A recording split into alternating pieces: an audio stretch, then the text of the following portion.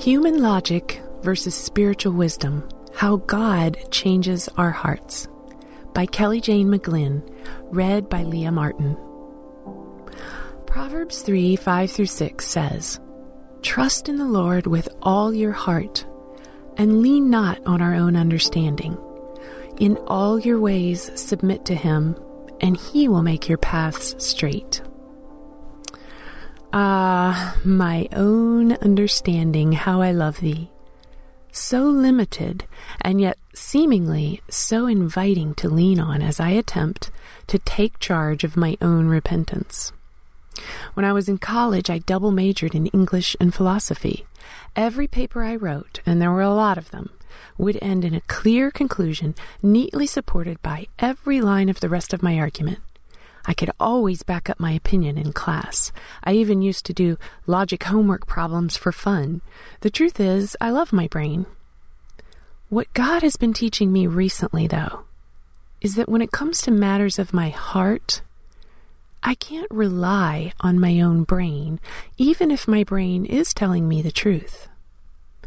Even when our own understanding is based on Scripture, and the step-by-step process of repentance is clear in our minds, it is still the hand of God that we must rely on to transform our hearts.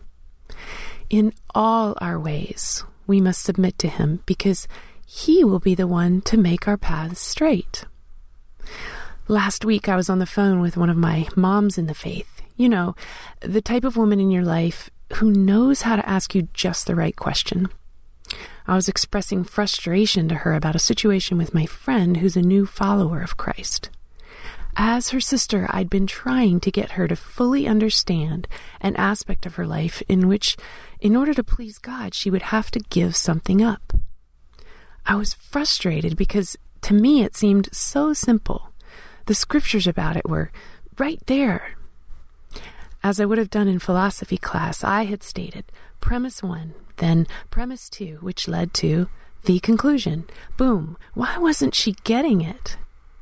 But my spiritual mom reminded me, Kelly Jane, sometimes it isn't that easy. If last year someone had tried to get you to fully believe in God's love and protection for you that same way, would that have been helpful? Would that have really convinced you? She, of course, was right. You see, 2 years ago, my apartment was broken into in the middle of the night. It was very difficult for me to trust in God's protection following that. Nearly impossible, really.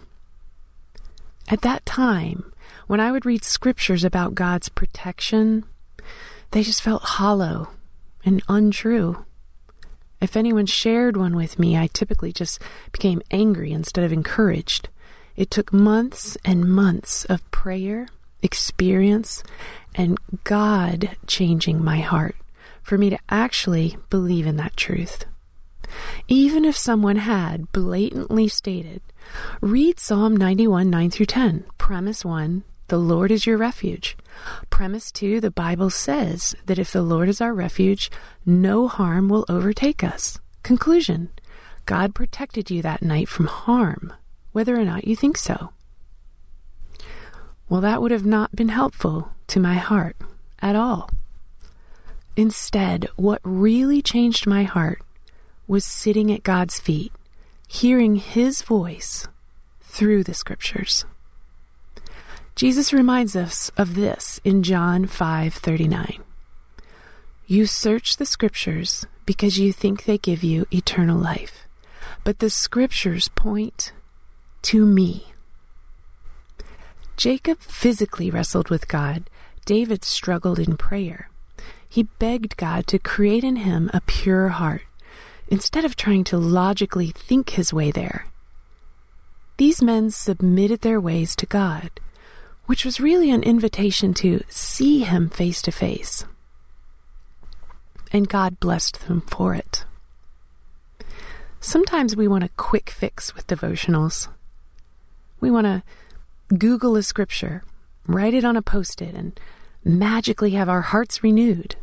We want a change of heart, and in our fast-paced society, we want it now. Don't get me wrong, I absolutely believe that there is power in the Word of God. But if we rely on our own brains to make ourselves accept the truth found in Scriptures, we miss out on the chance to truly meet with God. God invites us to rest on His power, not our own. Even when our understanding is based on truth, God calls us to lean on His understanding, to walk with Him, to sit at His feet. Today, as you read His powerful word, seek God through His Scriptures, and not just solutions. Hear His voice speaking to your heart. Intersecting faith and life. I encourage you to listen to the song, Nothing I Hold On To by United Pursuit as you meditate on the ways you desire God to change your heart. What area of your life is God calling you to surrender to His understanding over your own? What mountain is God asking you to climb?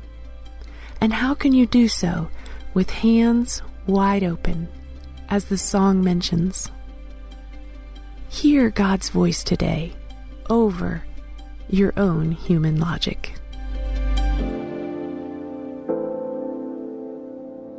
Hey listeners, thanks for joining us for the Crosswalk.com devotional podcast.